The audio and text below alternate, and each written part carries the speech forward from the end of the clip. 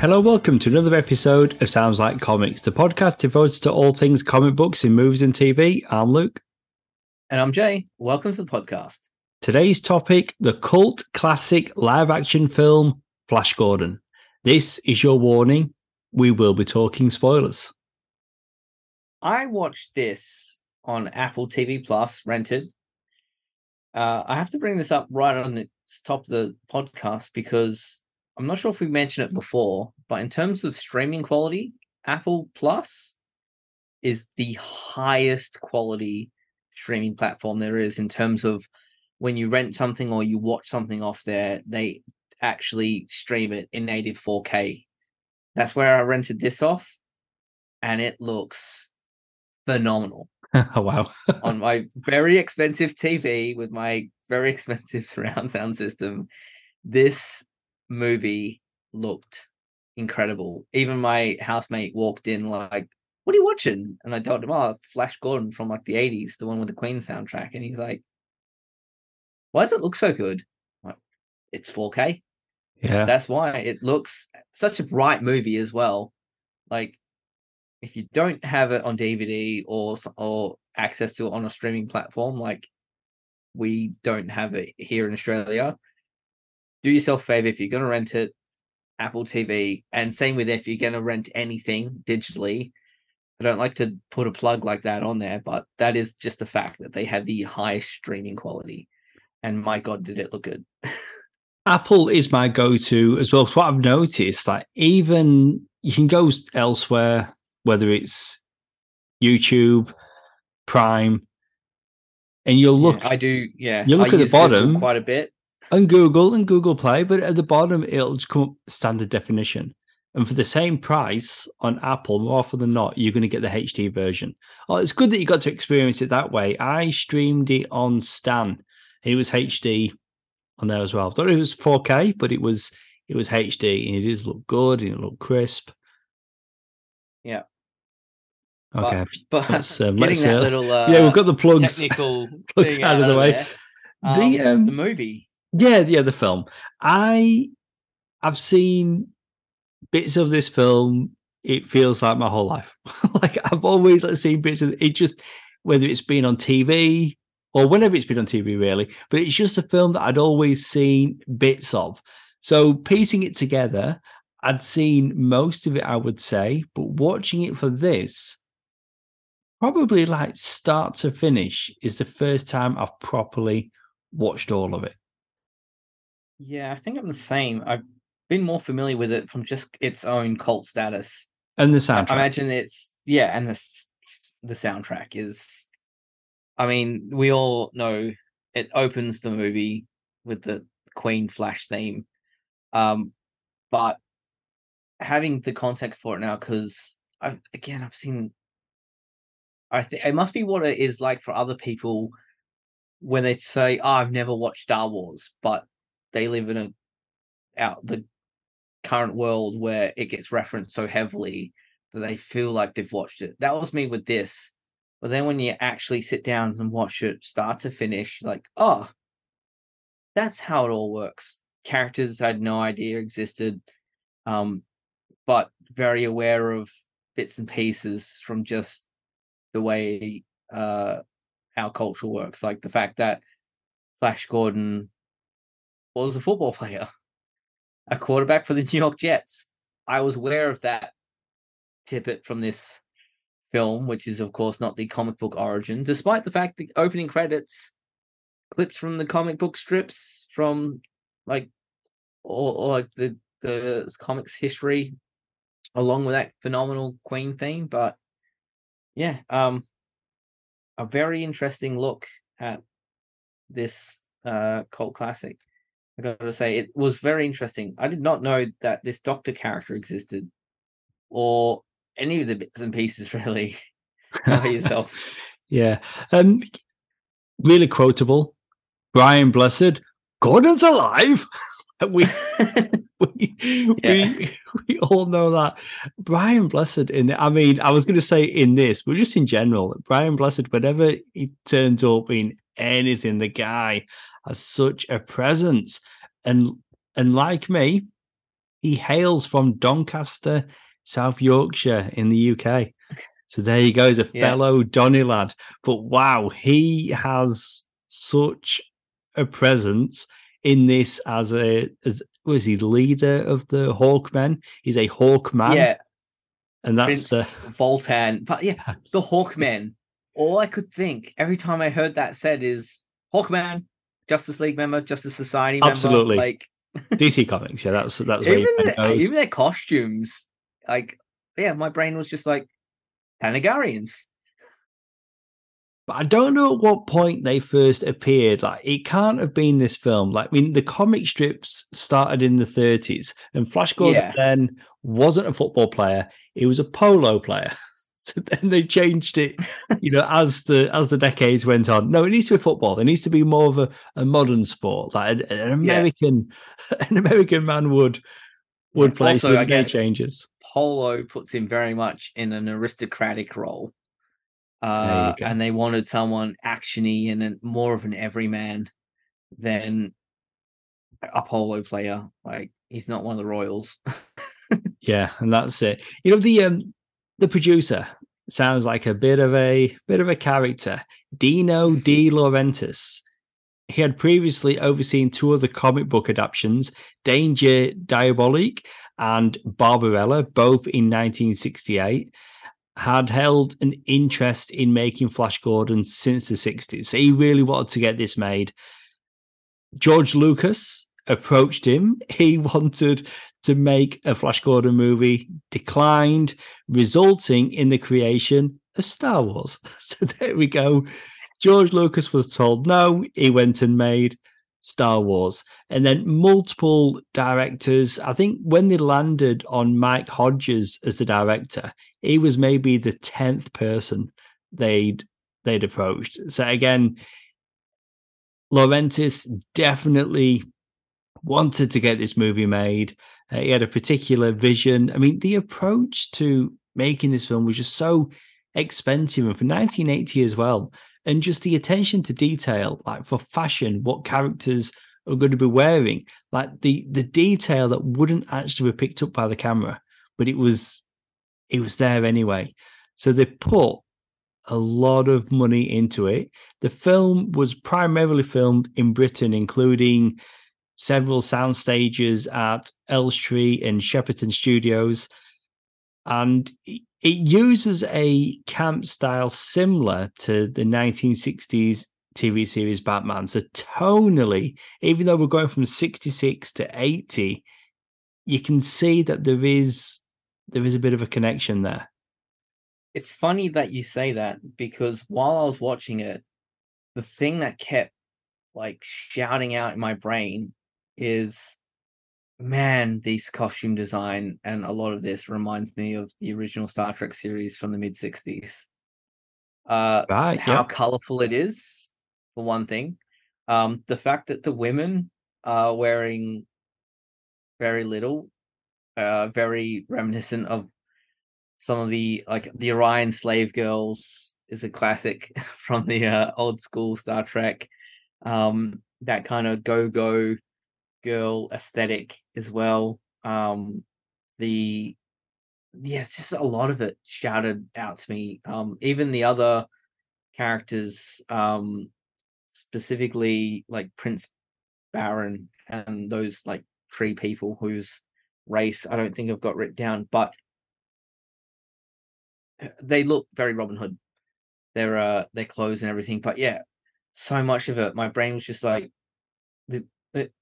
was this all inspired by the original series Star Trek? Because that's, I mean, I'm familiar with the symbolism and stuff of Ming the Merciless, having grown up on Defenders of the Earth cartoon as a kid. But yeah, so much of it was just so 60s in my brain watching this. It's funny that you say he had been trying to make it since the 60s, because I guess that's where George Lucas fell down, where George Lucas was probably going to try and update it.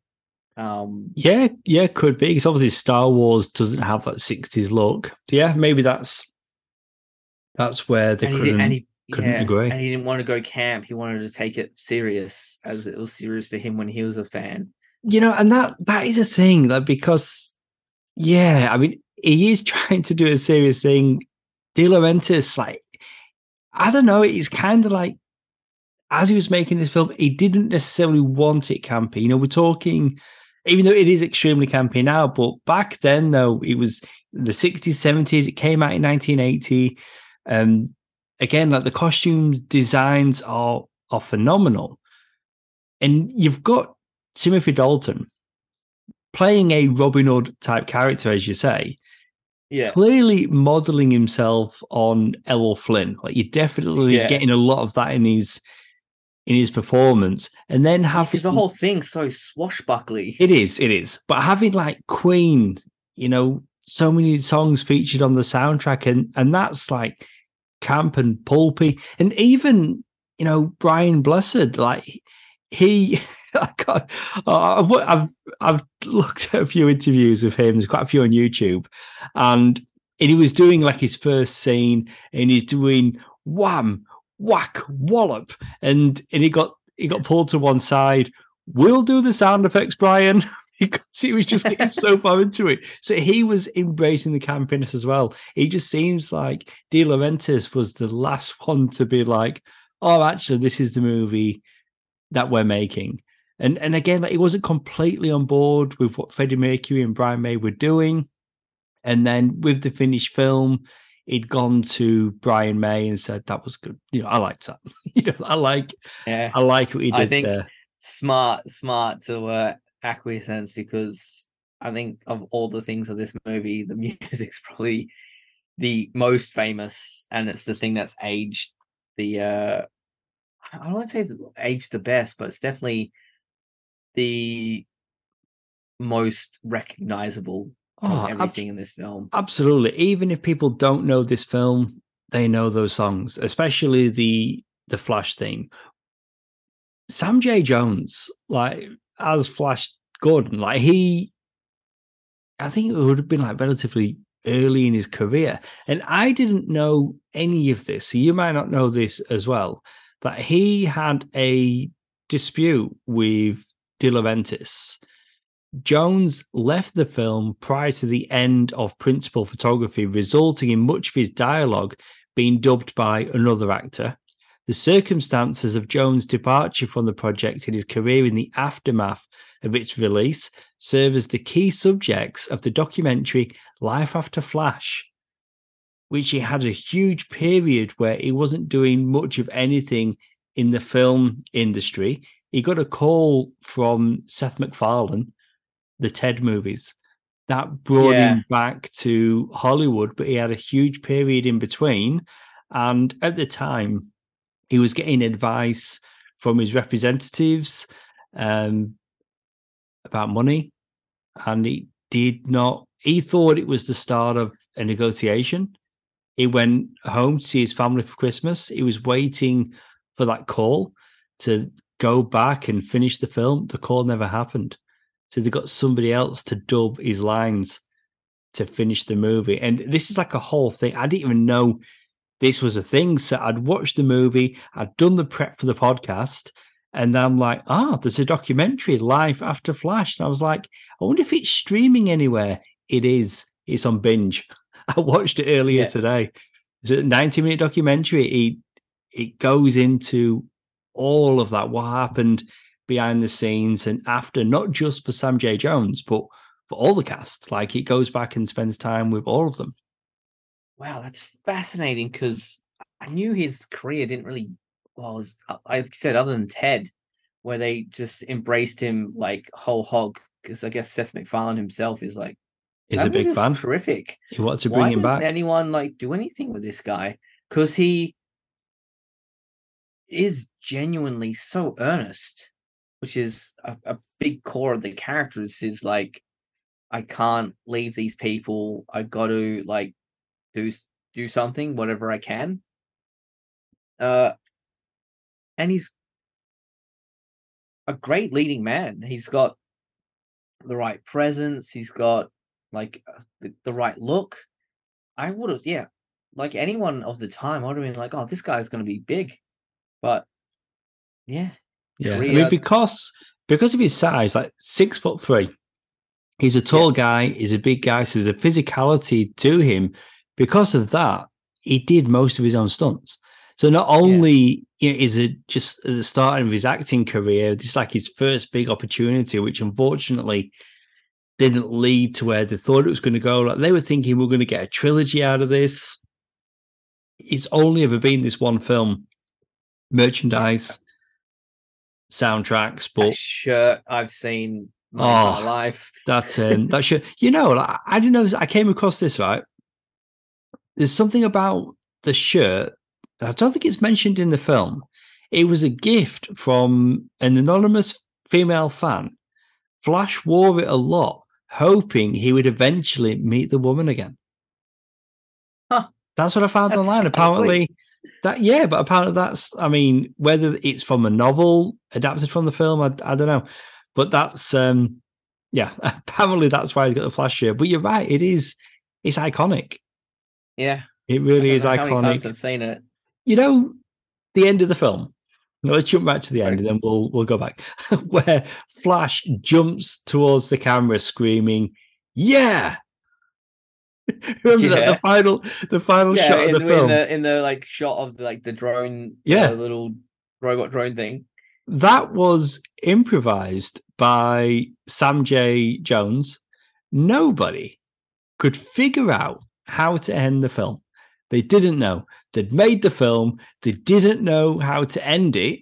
And then Jones said, "Here, let me try something." That's it. So it was bringing a lot to this film. And he's always going to be associated as being Flash Gordon, and he's really big on the convention circuits. But just little Yeah, things like that, like, he's bringing something else to it. Like everyone's like looking around, scratching their heads. How do we end this thing?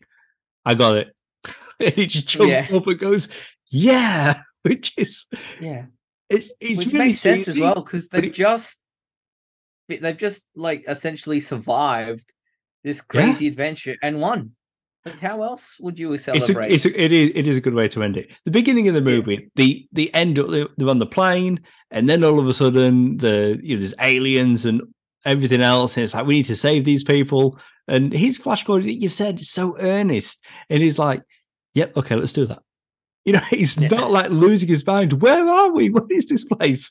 He's just right. Okay, yeah, let's get on with it. And he's just like a normal guy, and he's gonna be the hero. yeah. Um, the Dr. Zarkov character, played by uh Topol. I've got a rocket ship ready, and I figured this out. Everyone thinks I'm a nut, but I'm going to pull out a gun and get someone to launch this rocket. I mean, he was right. That's not the point. That's not the issue. I'm just like such a fascinating idea. For like, oh, I built a rocket. I mean, Elon Musk could learn something from this guy. He Yeah, had a rocket just sitting in his yeah, greenhouse, like incredible. I mean, it looked good. It's like I like to bring that up.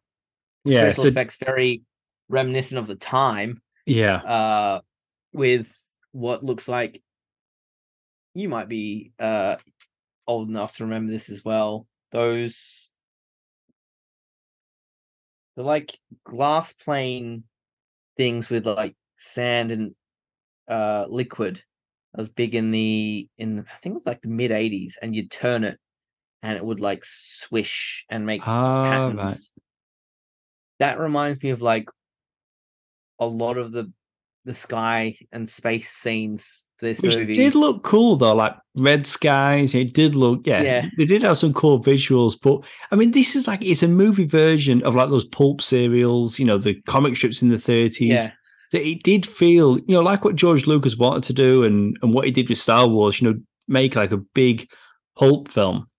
And I think having those colored skies, it added to that. Just like Indiana Jones, which, does I mean, does obviously isn't as campy as this, but it's that pulp. Okay, so we're going to do yeah, like old-fashioned storytelling today, but just going back to Dr. Zarkov. So his backstory, he was a NASA scientist who was fired for his paranoid fantasies that Earth was going to be attacked from outer space. Well, he was right.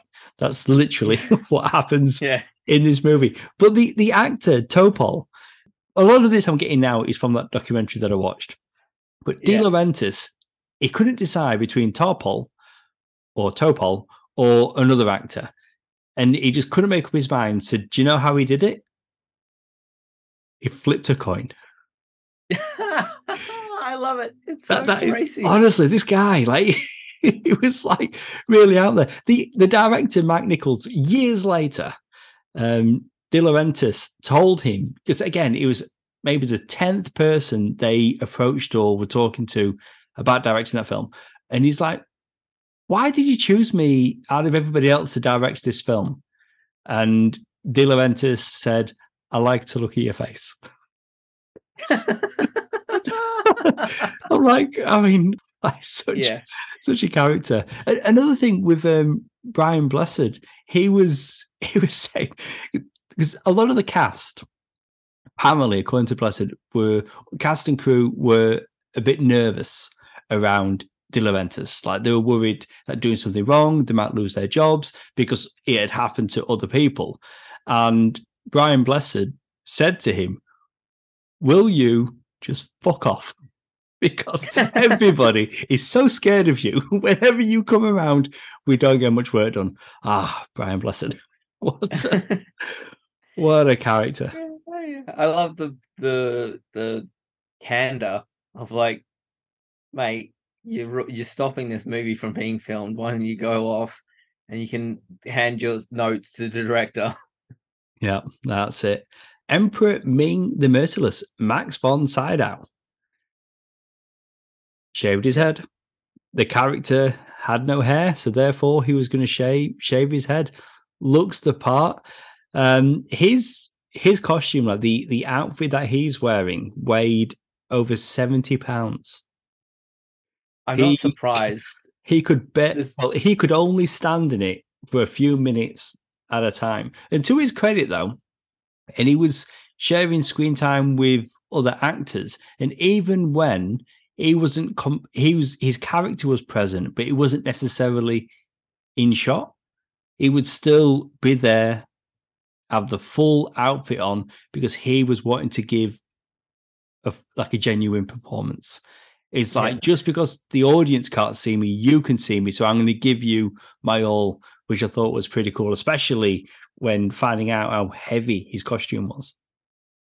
Yeah, because there's that first scene you see him walk into frame and he comes up those stairs. I could tell straight away the way he was carrying himself. I'm like, you can almost see like he must have had to hike up the bottom to make it up the stairs so he didn't step on it. And then he did the Darth Vader David Prowse thing where he got to the top of the stairs. Now it's a straight walk and it's long enough where he's not going to trip on it. And his hands go to his belt. And straight away, as soon as I saw that, I'm like, he's holding up that costume. And then I find out how heavy it is. I'm like, oh, well, now it makes even more sense. Safe to say that's what it is. I think from the sound of it, this was fairly different to a lot of the roles that he'd had previously, and playing this, Ming the Merciless, this big evil emperor guy, really theatrical, and he didn't quite know how to play it. So like he was getting from some advice, Brian Blessed and whoever else, and what he modeled his performance on, maybe to get into character to begin with, was that of a magician. And use your hands. Like, just so you're not having your hands stand by your side, or do something. So when you first see him come out, you're right, he probably just have that moment where he's holding up his costume, but he's also waving his hands a little bit as he's talking. So it's quite theatrical. Yeah. And just like demanding, having a bit of a presence. But yeah, he plays the part really well. But I'm the same as you. My point of reference for this character, Defenders of the Earth. That's what I recognize Ming from. Yeah, where he's green and, there's I don't know if this comes through from the original comic strips. Or it might just be his name, but there's some of the costume design and the iconography. There's a very strong like Asian influence, especially around China with the bold reds and gold. I wonder if that's where that comes in from the time, especially the 30s. I kind of remember my only thing I can remember from that era was like the Boxer Rebellion in China. I'm like, is that where he came up with Ming the Merciless, or is it just a knowledge of like Genghis Khan and like other like strong like historical figures that the creator pulled the name from? I mean, it worked. I mean, it's that alliteration of Ming the Merciless and Peter Parker and Clark Kent and Lex. Yeah, it's got that very typical comic book Yeah. alliteration. But yeah, I just always wondered that. And also, he's Emperor Ming, which of course, China used to have an emperor. I'm like, is that where you got it from? Yeah. I've always been curious, and I've never received an answer I'm sure from that it's one. I'm sure it's a Google search away, but Yeah, but yeah, but it's a great name. It's a great visual, and the Hawkmen as well. Like look really cool, and I just say they do look as though they're from Thanagar. But with the costumes and the wings, the actors they couldn't sit down because the costumes would hurt the backs, the harness, the wings, and everything else. yeah, According to Brian Blessed, he had to sit on a perch, which is hilarious. Like just seeing him perched like an actual bird, like yeah, wearing this costume. But again, like the costumes are fantastic. Queen, like having Queen on the movies, I think they were approached in '79 is incredible. Another review we did fairly recently, Highlander, Queen are on yeah, there. I always find it interesting when we have these overlaps and sometimes unintentional. Like this is the first time we've ever talked about Brian Blessed in one of these reviews, where our next review is going to be Robin Hood, Prince of Thieves. Brian Blessed is in that as well. yeah, yeah. It's funny when there's I those thought that was overlaps. crazy as well. And I'm writing up my notes. I'm like, wait, Brian Blessed? I just watched him. Over Uh, 200 episodes, we've never talked about Brian Blessed until now. Yet yeah, this review, the next review. yeah, um, yeah. I do see the special effects, how they must have been pulled off. Not sure if you notice as well because of just the high quality of the stream, but you could see like the ghost imagery as they had to whatever object was in front of the background. You could see like the outlines Yeah. as they went through what was the solid. So I'm guessing it was using mirrors rather than the ILM technique of blue screen and Yeah. compositing and that kind of thing. But And yeah, it's harnesses and all of that. What I think when watching it, because you're right, the colours really pop, especially watching it now in HD in 4K. The film's got an ability to look both cheap and good at the same yeah, time. And often I can see how they've done that, or the way that vehicles are flying through the air, and there's no real. It's less that they're moving than they're just being pulled. Like yeah, like when. Well, there's a charm, like most of this film. There's a charm to it.